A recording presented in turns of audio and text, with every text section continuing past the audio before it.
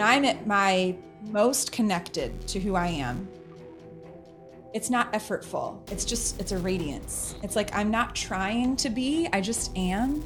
And when I show up without a desire to try to impress somebody and I just genuinely am connecting with them, all of that goodness comes out. Welcome to the Forging Metal Podcast with your blacksmiths Tara O'Brien and Ron Duran Jr. Come inside and grab your hammer. The fire is hot and ready. It's time to harden up. Let's get to work. The forge is now open. Today we hang out with Rachel, a woman that believes that too many of us live our lives on mute.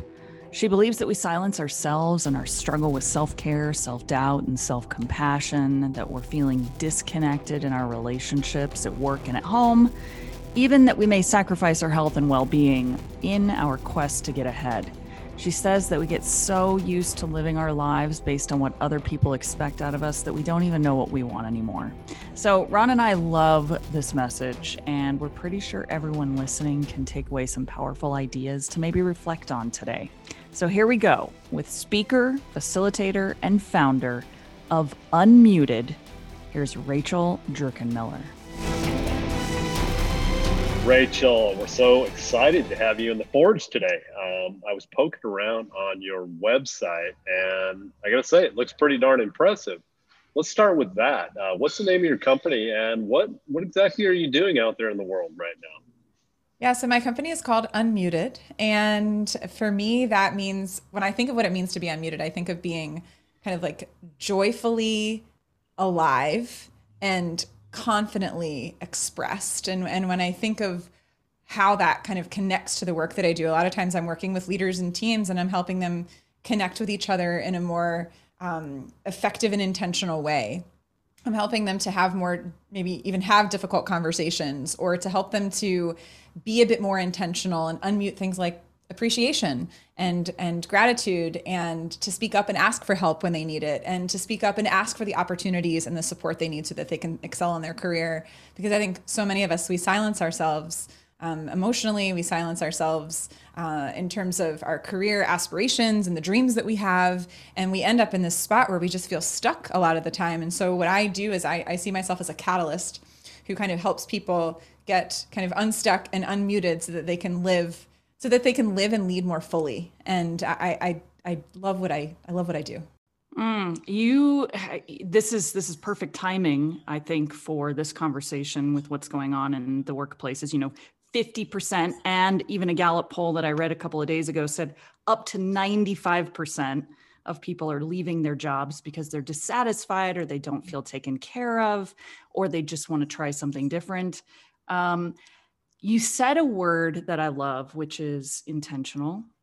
And I think that has so much power behind it if and when people really understand what that means. And we all know what it means, but what does it really mean for a boss with a couple of employees or people underneath them to have intentional conversations, do you think, post-COVID especially? What does that mean?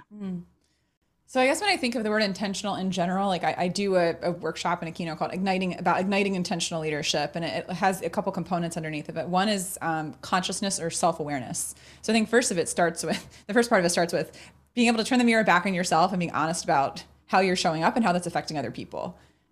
For most people, they're not willing to even start there. And so anything else they're trying to do after that, I think, is going to be less effective, because if you're not willing to be honest with yourself and not willing to be honest about how you're showing up, to regulate yourself, to lean into your strengths, to get support in the areas where you need support, it's going to be really hard for you to genuinely do any of the other stuff that follows, like show up for others with compassion and with curiosity. I think so much of what makes a leader and a human in general intentional is somebody who shows up with genuine curiosity and an interest and a desire to understand and to learn and to grow. This idea of, Carol Dweck's work right around mindset, this idea that we're not fixed and that we have the capacity to grow and to change and to transform.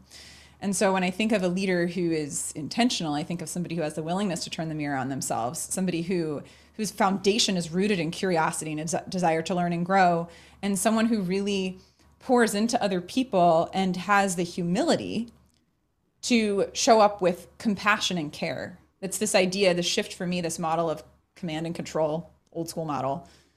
For me, the model is connect and care. So how do we shift from command and control to connect and care? Because that is why people stay. People stay with leaders that they feel connected to. They stay with people that they feel care for them and listen to them and appreciate them and value them and give them opportunities to grow and support them. And so when I think of this is needed now more than ever. It's needed now more than ever. And even Gallup, you mentioned Gallup, they published this in the book Strengths-Based Leadership, where they talked about the 4 traits that followers need most from leaders. They need trust, stability, compassion, and hope. And compassion, right? We need now more than ever leaders who are willing to say, hey, how are you really? How can I best support you right now? What am I doing that's working? Is there anything I could be doing better or differently that would make life better for you? Like, these are humbling questions to ask. They take a lot of courage to put yourself in a position as a leader to do that. But I think the leaders who are genuinely willing to take those steps, to ask those questions, and to act on the feedback they receive, I think those people have the potential to be the most transformational and powerful leaders. Yeah, beautifully said. Yeah, that's good stuff. I think Tara and I agree with you 110%. I feel like it's a new, this has been going on for a while. This paradigm of maybe treating people like, the word cogs in a machine, I think COVID is made it so people are tired of that. They're saying no more, I'm not doing this anymore. And I think leaders need to get the message that we need to start being human. We need to treat our people as human. And I think that is going to be a big switch, don't you think? I mean, it sounds like from your words, that's exactly what you're saying. Is that right? Yeah, absolutely. I mean, the language that I use is we have to be willing to connect with and get to know and support the soul behind the role. So it's a shift, right? It's the soul behind the role, because there is a soul behind every single role. And I think historically, to your point, Ron, companies have gotten away with just treat that you are a role. You are a role, you are a title, you are a list of responsibilities and tasks. And that is how we see you. You are a cog in a machine. And I think more than ever, as people have gotten connected to a deeper sense of meaning and purpose over the past 18 months, and as they've come to have this opportunity to reflect in a way that they never maybe took time to before, they're thinking to themselves, my goodness, I want my life to matter. I want to feel like what I do means something. I want to feel like I'm spending time with people that make me feel like I matter, that listen to me, that value me. And life is too short to spend time just chipping away until we can get to retirement, at which point most people are so darn burned out and miserable they can't even enjoy their life anyway. Like we have to shift the model for how we're doing things. So yeah, I think absolutely that like now is as good a time as any for leaders to really get honest with themselves and to recognize that things have been changing and they're going to change. And if you want to really be a leader who's going to forge ahead, who's going to be effective, it's going to require some serious self-reflection and a willingness to shift. The hard question is, how do you tell, or not tell, but how do you engage a leader that says, Rachel, that all sounds really great, except I'm not trained in how to do any of that. And I'll be honest, I am burned out myself. I'm disengaged myself. I don't have a leader that is caring and compassionate for me. How do I now care about the 20 people under me when I also am having the same engagement problems? And then how do I even do it? What do you say to a leader like that about how to start or why? Yeah. So one of the things that I do, I mean, I'm working with a company right now. They have about 150 leaders. This is in the Midwest, and they're in financial services company, right? So predominantly male-dominated workforce, very analytical, very technical. That's most of who I serve, accountants, engineers. For whatever reason, the people that are drawn to me are like highly technical, left-brained, cynical, skeptical people. Yep. So I get to play in this sandbox a lot. And the thing that I find more than anything, and some of the feedback that I've seen from these folks, is that nothing normalizes the fact that they're feeling that way. Very little normalizes the fact. They think I'm the only one who feels like I can't figure this out. I'm the only one that feels like I'm dropping the ball in this area. I'm the only one. And what I do is I facilitate conversations among them, and I have them share, tell a story about a time where you, experienced appreciation at work. Tell a story about a time you really felt deeply appreciated at work. And they get sharing stories with each other and they start to realize it's not me telling them, or it's not me telling them you need to appreciate people because, I do give them some of the stats for people that like that stuff, but it's more of we transform most through our experiences of reflection, connection, and discovery. Like that's when transformation, those are the things that catalyze transformation, not me just telling somebody. So part of it is getting people into community with each other and having them share these experiences and stories with each other of tell a story about a leader that really had a positive impact on you. And as you're hearing other people tell stories, you start to realize, none of those people said, oh, they were super authoritative and they told me what to do and they limited my time and they tried to control me. I've never heard those stories because they don't happen. So everybody knows how to be an effective leader, right? So everyone knows how to do it. Everyone has an example of someone that they've either read about or seen or heard, even if they don't know them personally. And so one of the things that I invite, a couple things I invite folks to do that are very practical. One is with the people that you work with most closely to ask for and act on feedback, because that is one of the ways to build trust quickest. There was a study done called the Zenger-Folkman study that was done of over 51,000 managers over a course of 10 years. So big data set. And what they found was that warmth was a greater predictor of leadership effectiveness than competence was, but the best leaders were warm and competent. And right. Warmth is really a measure of likability and trust and all of that. And so what they found was that asking for and acting on feedback was directly correlated with likability. And so one of the things I encourage leaders to do from the get-go is to ask for and act on feedback. 2 questions. What am I doing that's working? What, if anything, I'm doing that's working in this relationship, right? One-on-one, having these conversations one-on-one. What am I doing that's working? What's going well? Is there anything I could be doing better or differently? If so, what is it? And so those 2 questions, starting with those 2 questions, genuinely listening to the feedback we receive and genuinely considering, noticing the themes that emerge. Very likely, if you talk to multiple people and ask them those questions, there's going to be certain themes that emerge. And so if you're feeling stuck, to say, okay, well, what is one thing I could do that would improve our relationship together? What's one thing I could do that would make life better or easier for you in this relationship?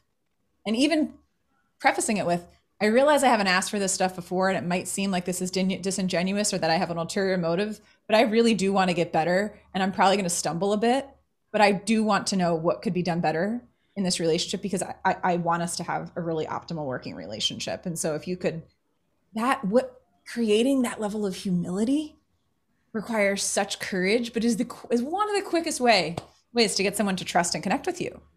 And so few leaders are willing to do that. How does that work with your financial accountant left brain leaders? Well, they like the script. Okay. I find that when we have a script, it gets us a bit more out of our emotional brain, because so much when we're like, how do I have this conversation? That's emotionally taxing. But if you say, just literally use this phrase right over and over again with people, or ask, there's another thing I do. This is a process that I learned out of the University of Michigan called the reflected best self. And you jot down a list of the names of 8 to 10 people in your life that know you fairly well. And you ask them to share a story about a time they've seen you at your best. Tell me a story about a time you've seen me at my best. I give them a script for how to do this through email. So I'm like, you don't even have to talk to them. You can literally just send an email. Here's the subject line. Here's the text. Right. So I find that it distills a bit of anxiety when you take the how do I do this part out of it. So a lot of the times what I'm doing is I'm giving them the here's how you do this.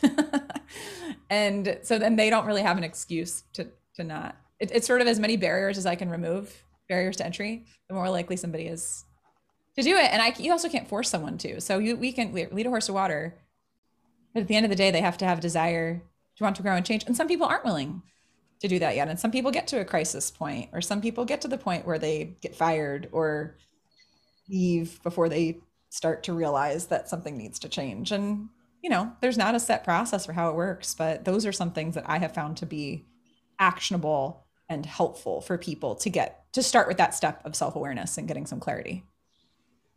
Yeah, and I would echo vulnerability. I mean, that's tough, right? A lot of people really struggle with allowing themselves to be vulnerable. And I think it certainly ties into this idea of the name of your company, being muted. If I don't speak up, it's much easier, right? I don't have to put myself out there if I just stay quiet. And I see, certainly with my coaching clients and probably Tara's as well, I see people want to just be quiet and not be, not speak up. What's your advice for that? I mean, how do we, especially for young people and young women that are trying to get into the world of leadership, how do they make sure that their voice is being heard in the right way? Any advice on that? Yeah, I talk about this a lot. I do a lot of work with women's groups around this topic. And so one, I would start with the thing that we were just talking about. So I start with, do you have clarity around what your strengths are? Because if you can get clearer and have greater confidence around what it is that you do well, it's much easier to enter into a conversation where you're putting yourself out there because you're more grounded in the reality of what you're best at. Most people, especially women, are afraid, oh, if I ask people for stuff like that, then I appear self-serving, or I look like I'm selfish, or I look like I'm bragging. No, you're not. Like that is something that if I could find anything that's just like irks me so much, it's this idea of, don't do anything that resembles tooting your own horn because you are selfish and self-serving. And I think that is just such a shame, because as a result of that, people don't get or seek the feedback that they really need to help give themselves the confidence to move forward. So one, I would say getting clear. So I'm a big advocate of, I don't like to use assessments to define ourselves, but I'm a big advocate of StrengthsFinder, of like the Clifton Strengths work. There's a tool called Predictive Index that I found really helpful. I mean, there's so many tools out there. But, using some of these tools and getting feedback from other people around you, again, using that reflected best self to find out what it is that you do well, is a place to start. And then also reminding yourself. So one of the things I guide people through a conversation around is tell a story about a time where you advocated for yourself and it had a positive impact. Anytime ever, right? It could have been 10 years ago. It could have been when you were 12 years old. Like, I don't care, but any time where you've advocated for yourself and it had positive impact. If you can't think of a time where this applies to your life, share a story about a time you advocated for somebody else. If you can't think of something like that, tell a story about a time you saw somebody advocate for themselves and what happened. So as people connect to that, they start to remind themselves a bit of, oh, okay, I may not do this a lot, but I'm capable of doing this. Or gosh, as I hear this other person share their story, I see myself in that. Maybe I could do that. And then I challenge them, what is the smallest step you could take? What is the smallest step you could take to move closer to who you want to be, again, thinking of unmuted as being confidently expressed? What is one small step that you could take, whether it's a conversation you could have, feedback that you could be asking for, positioning an idea that you have, asking for a growth opportunity at work, saying, hey, I want this, I'm pursuing a training that you want or a conference that you want to go to, and positioning how it's going to not just help you, but how it's going to help the business. I learned that when I was my mid-20s. I wanted to go to national wellness conferences. I mean, that's the space that I've been in for 15 years, is really well-being and employee engagement. And I made the case for, hey, what I'm going to learn at this conference isn't just selfishly for me. What I'm going to learn here, I'm going to bring back to you, and I'm going to incorporate into what we do internally, and I'm going to share it with our clients as well. So it's always about kind of the win-win of, how is this going to help you grow? Great, that's important. But people are running a business. If you're working for somebody else, they're running a business, and they are concerned with revenue. And so how can you show them how what you're going to learn is going to come back and benefit them or their clients or the customers they serve? And so, I mean, those are a couple steps I'd start with. Sounds like reframing, right? How do you tell the story? Great. Love it. Good advice. I have to know what your strengths are, Rachel. Mine? Yeah. I retook it. So when I first took it 4 years ago, Achiever, Strategic, Ideation, Significance, Activator. Say that one more time. I want to. Yeah. Visualize. Yeah. Yeah. I'm visualizing that. Achiever, Strategic. Okay. Ideation, Significance, Activator. Oh, this is good for the work that you're doing. Tell us, I mean, it's perfect. As I'm visualizing it, I'm like, I could see how you make some real impact with the work that you're doing. Tell us how this started. This business is, I believe, a couple of years old. What's your why behind why you started doing this kind of work, and how did you get there? Well, I was raised by two solopreneurs. So I grew up in a home where it was normal to make up what you did and find people to pay you for it. I love it. I was like, oh, that's what work is. Okay. I didn't have this view of work that it was like something you had to like slog through and just like endure until you get to 65 and then like somebody else is controlling it. I just never had that model of work. And I thought, imagine what happens when I enter the workforce. And I realized that is actually most people's model of what work should be. How disillusioned. But I grew up in a home where I just had this expectation that I would do purposeful, meaningful work that I would enjoy because that's what I saw my parents do.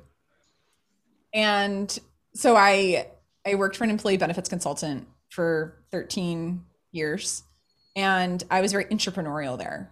And I was bold. I mean, I'll be honest. There were times where, I definitely would position myself to get trainings or to get certifications or to go to events, conferences, to grow myself. And I also showed how it connected back. But I discovered that it was probably in 2009, I started to get asked by my alma mater, which is a small liberal arts college near where I live. They asked me to come speak to a group of master's students in the human resources master's graduate program. And they had one unit on workplace wellness. And I'm like 25. Like, what do I really know about anything? And they bring me in as a guest lecturer. And I got paid $75 and I was like, oh my gosh, I just got paid $75 to talk. Like, this is unbelievable. And so I feel like I kind of got the bug then. And then I started, having conversations with clients. I think just in conversations, they would sense some degree of inspiration and they'd be like, hey, we're having a managers meeting annually coming up. Would you like speak at that? And I was like, yeah, I can do that. So I would just, talk about things that I felt were relevant or meaningful. And looking back, I found a document that I created in 2016, I want to say, might've been before that I shared with my boss, who was the CFO. And this would be something anybody listening could do, by the way, for themselves. It was a list of my highest payoff activities. So these are the things that only I can uniquely do and that I do really, really well. And then I had a list of my energy vampires. These are the things that suck the life out of me. And here are the elements of the energy vampires that I would like to either completely get rid of or that I would like to delegate to somebody else that does not require my specific skill set to do. So for anyone listening, I would encourage anyone that's with us right now to really think about what are your highest payoff activities? One of the things that you uniquely do, that you do really, really well, that energize you, that bring value. And then what are the things that suck the life out of you? Like, try to minimize that list on the right. And one of the things I put on there was the thing I liked to do the most. This was 5 or 6 years ago, was speaking. That was the thing I liked to do the most. But I was also doing consulting. I was a consultant. I was the director of well-being, and I was helping to structure all the stuff. And I was like, but the thing I really just want to do all the time is speak and train. That's what I love. And so little by little, I had colleagues that were like, Rachel, have you ever thought about like going out on your own, starting your own business?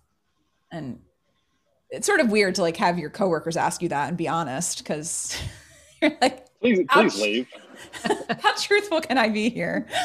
And then I went through, I was at this conference in San Diego in summer of 2018, ran into a guy named Clay Aber, who is a speaker. We started talking. He was just like at the bar with the group that I was with. I didn't know him, but I heard he was a speaker.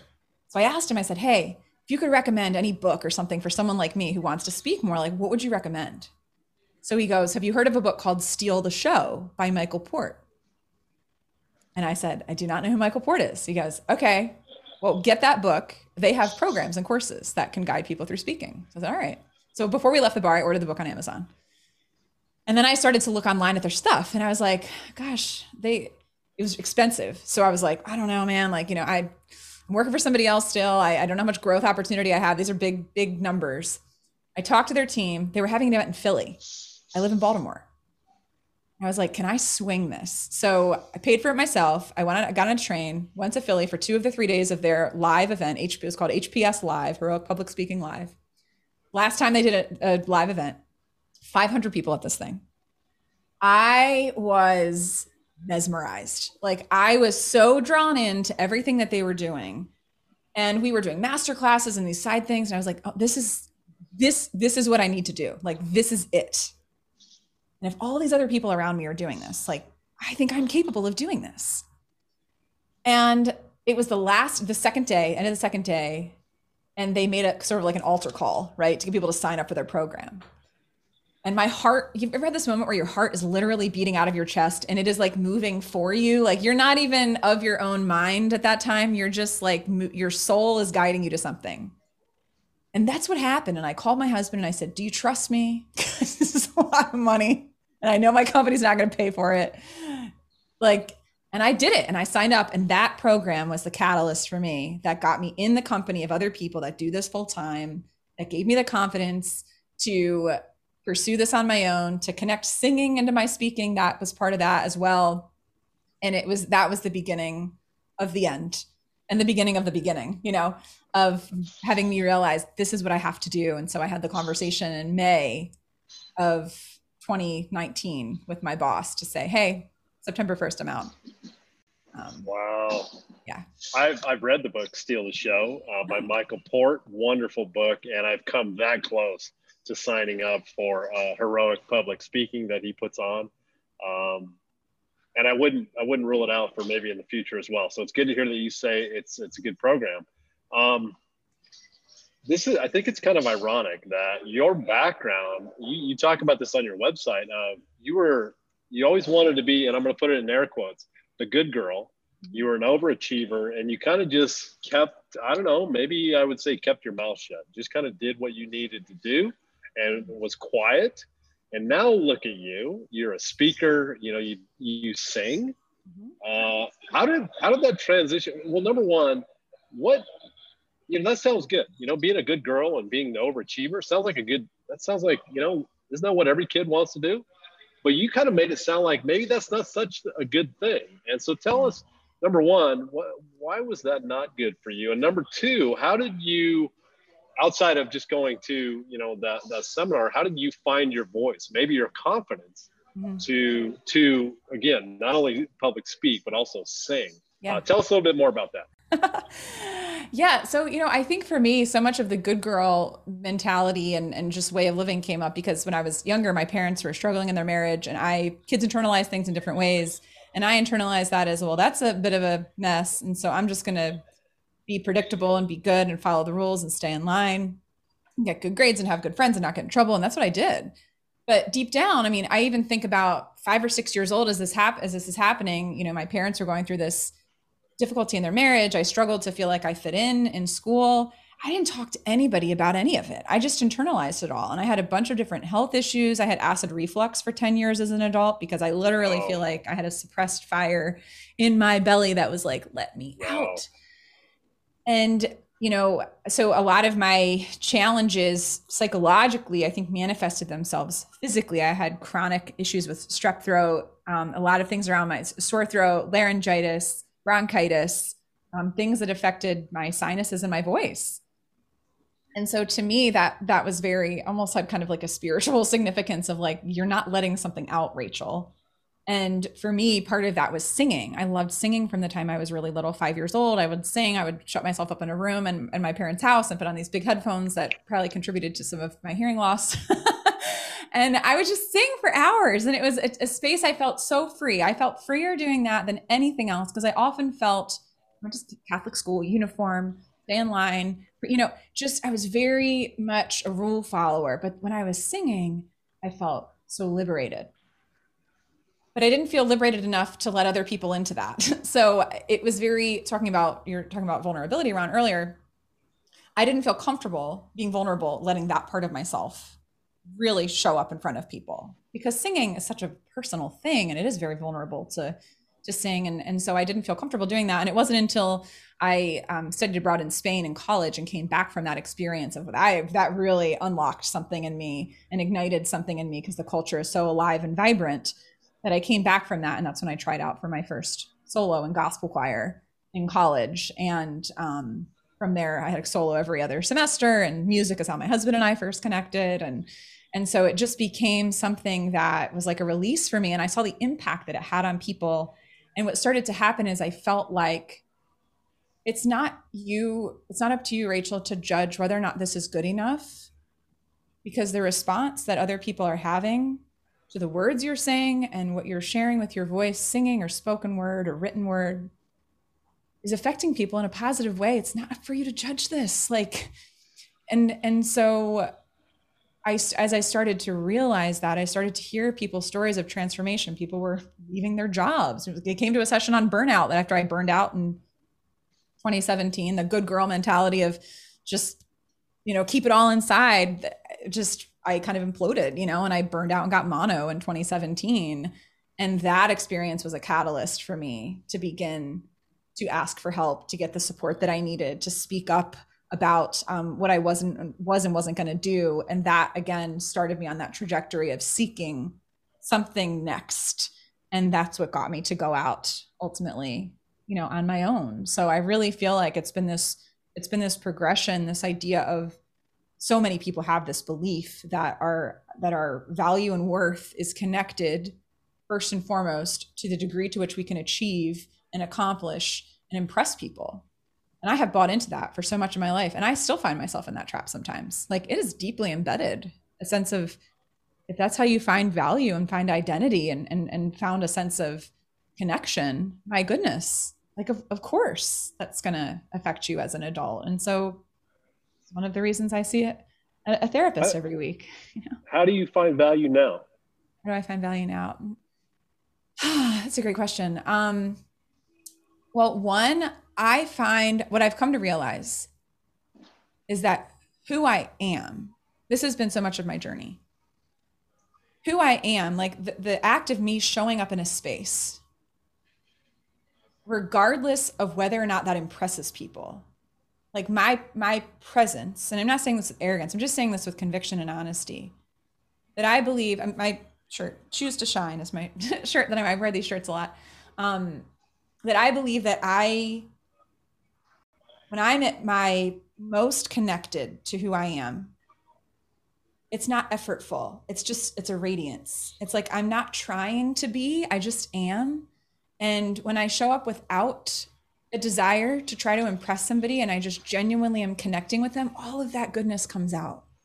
And so I'm still working through it. I'm still learning how to find my value outside of my work. For me, I see it in relationships with friends. I see it in interactions with strangers that I have, where I can help somebody feel seen, so I think for me, a lot of my value is just, or where I find value and identity is knowing that I was put here for a reason, that nothing that is meant for me will pass me, that I will be put into the situations that I am meant to have impact and be a catalyst for transformation. And I'm really trying to just trust that more, and to really lean into the people that know me when I'm not performing at all, and try to listen to them a bit more. It's hard. It's hard. I'm not going to pretend like, I've arrived and I figured it all out, because that's just BS.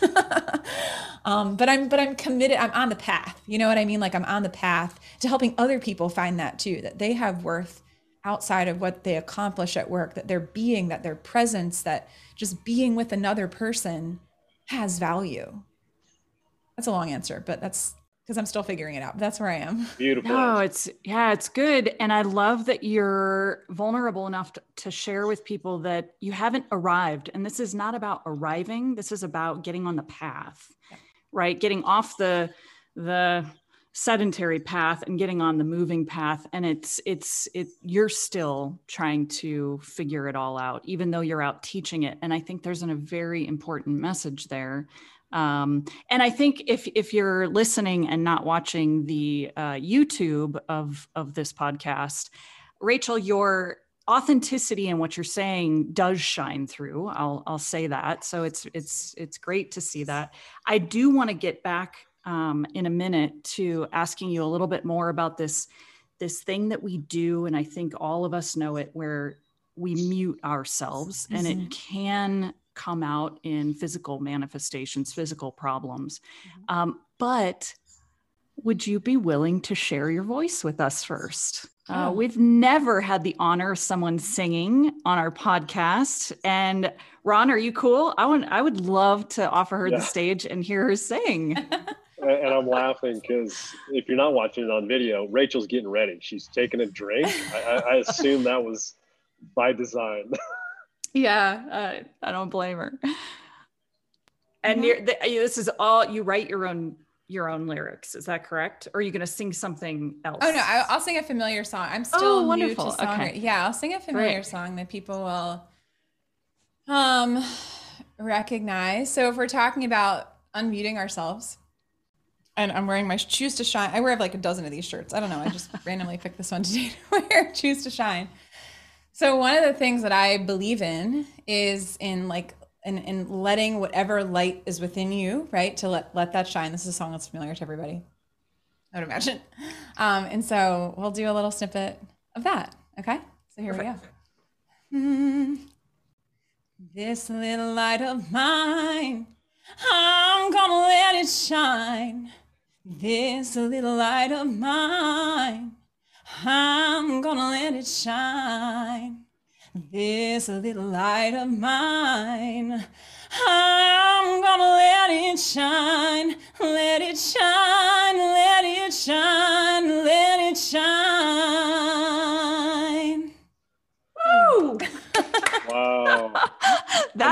Is that your moment, Ron? Is that where the hair stands up? Because it's on my hair just stood up. Yeah. Thank you so much, Rachel. You have an incredible voice. That's amazing. Thanks. Yeah, I'm glad we made sure you did that.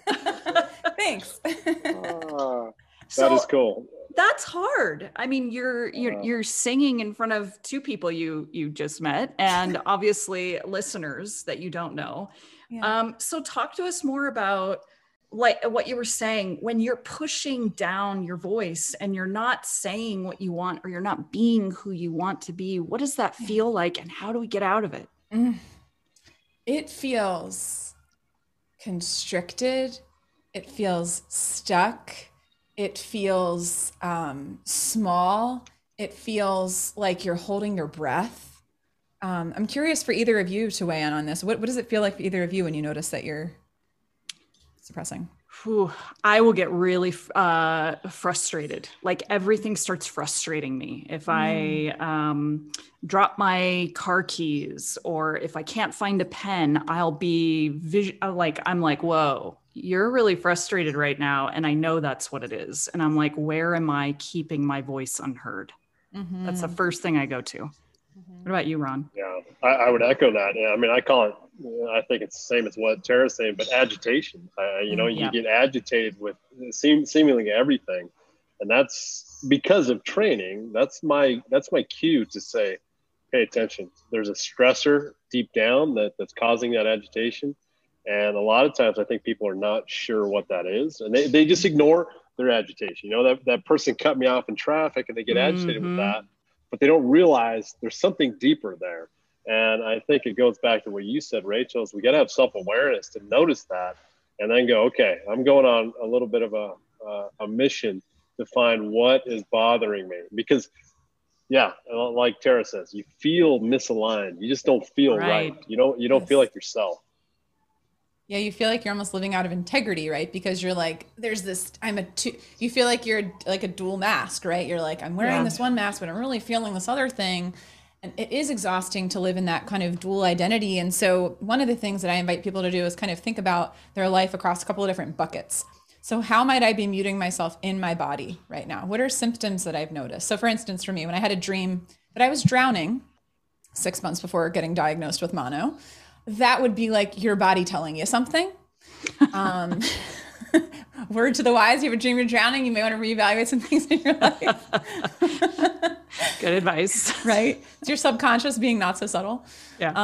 And so I didn't, I just kept going, and I went to a doctor, and he was like, you're doing too much. And I was like, nope. And then 4 months later, I was back in his office getting diagnosed with mono. So I was like, okay, touche, you were correct. So I think part of it is just noticing, and we so normalize not feeling good in our bodies.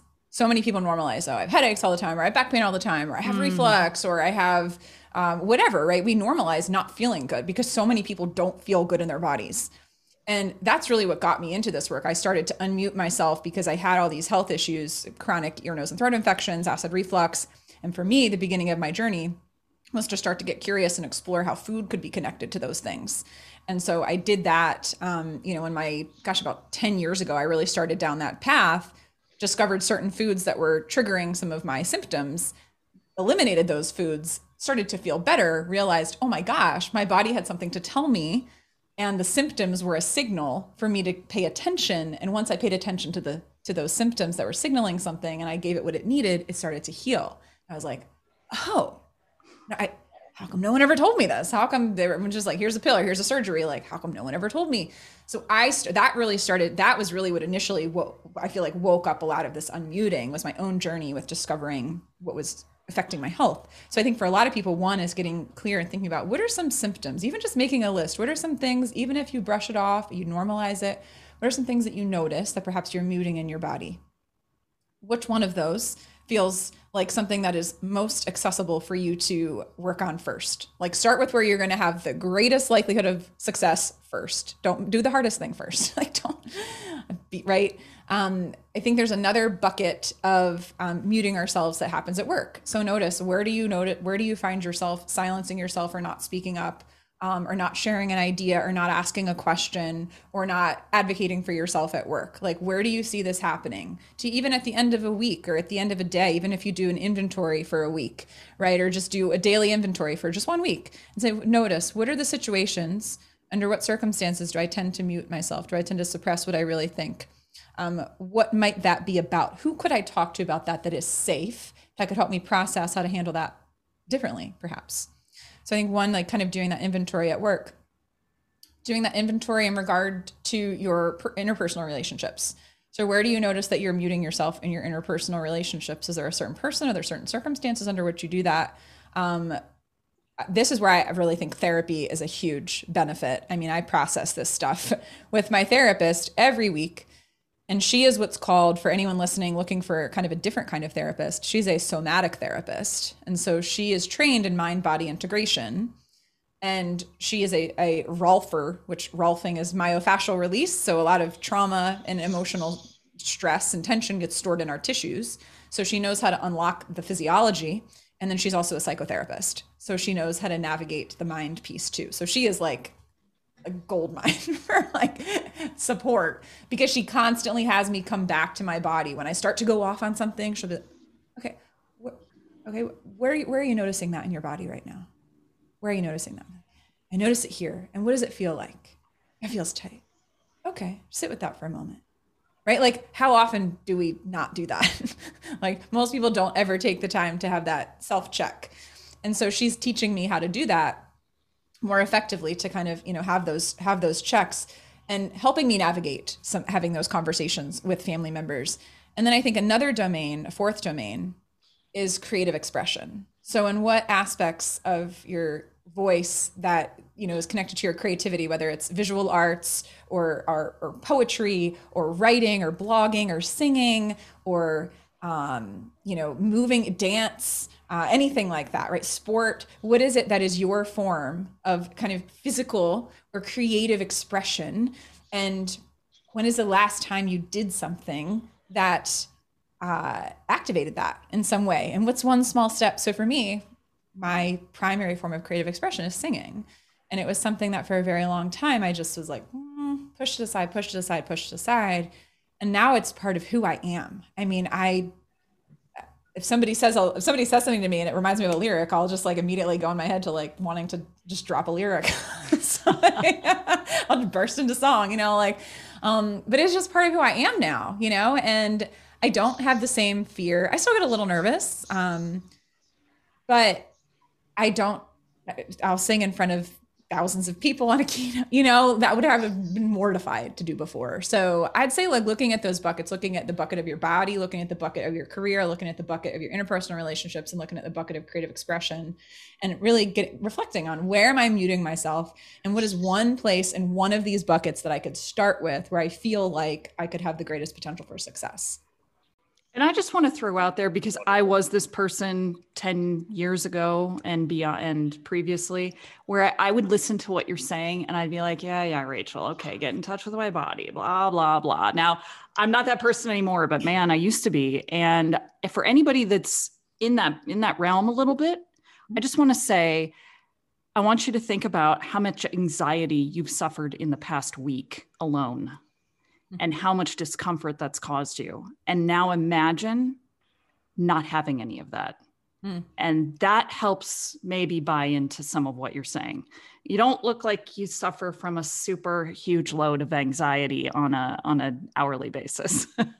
Not hourly, but there is again, there are reasons why, including from the accident last year, which we can talk about too. But my brain has definitely shifted over the past 18 months. And so it's been even harder, dealing with post-traumatic stress I do feel like I deal with it in a different way than I used to, just because certain areas of my brain are just more hot wired than they used to be before my accident. And so I think that's why I found such benefit from therapy. So anyone listening, I would encourage, go to therapy. Send me a message if you want to like recommendation for how to find a good therapist. I'm more than happy to share resources that might be helpful. So if you're on the fence, this is your sign. Awesome. And you can find all the links to get in touch with Rachel and her website in our show notes. Yes, as always. And just to go back to what Tara said, Tara talked about carrying this for a week. I want to focus on this idea that if you carry that for a year, you carry that for multiple years, it's going to show up in your body. And you had those health problems. And so how many people, Tara and I are both recovering from also, acid reflux and taking Tums and all the things without realizing, by the way, it's gone away for both Tara and I. And I think it's just a change in the way we think, a change in our lifestyle. It's not about throwing, drugs at it. But I call it the system. I'm not, unique saying this. It's the body mind. The body can influence the mind can influence the body. And we need to understand there's a connection there. And if something's showing up in a physical sense, maybe changing the way we think can help. And I hear that in what you're saying. We're kind of running out of time. And I could probably do this conversation for another couple hours. This is a lot of fun. But how can people get in touch with you, Rachel? If they want to work with you and they say, wow, Rachel's amazing. What's the best way to reach out to you? Yeah. So the easiest way is you can go to my website, which is unmutedlife.com. And there's ways to get in touch with me on there. Also LinkedIn. I'm super active on LinkedIn. And so if someone connects on LinkedIn, sends me a LinkedIn message, says that, found out from the show, that's a good way to connect as well. So I would say those two. If you're on Instagram, you can message me on Unmuted Life on Instagram. So I'd say pick your poison, one of those three: website, LinkedIn, Instagram, and that'd be the best way to do it. Good. Awesome. Excellent. And all in the show notes. Perfect. And then Rachel, before we say goodbye today, we want to ask you about failure. We love this topic. We ask everybody about it. We've all got loads of failures, but we would like to know what one of your significant failures are that you're willing to share, what you learned from it, what you want to pass on to listeners. It's all yours. Yeah. So I was, right when I started this professional speaking training, I was approached by someone to write a book together. And I was like an answer to like prayer. I mean, it was just seriously, I was like, this is unreal. The fact that this was coming through to me the way that it was. And so I was working on this book for about a year and a half. I had written about 40,000 words. It was really going to be in my voice. But some part of me noticed I was holding certain things back, and I was like, I don't know. And then we were moving forward and we were looking at, a contract with the agent and that kind of stuff. And I was just like, something doesn't feel right here. And I'm holding myself back, and I just don't know what this is about. But I'd put so many hours of work into this thing. So then COVID hits, right? The week that the lockdown hit the States, I get reached out to by the person that would have been my agent to say, hey, we really believe in you and we believe in this project, but we're going a different direction in our business. And I literally felt like I'd been punched in the gut.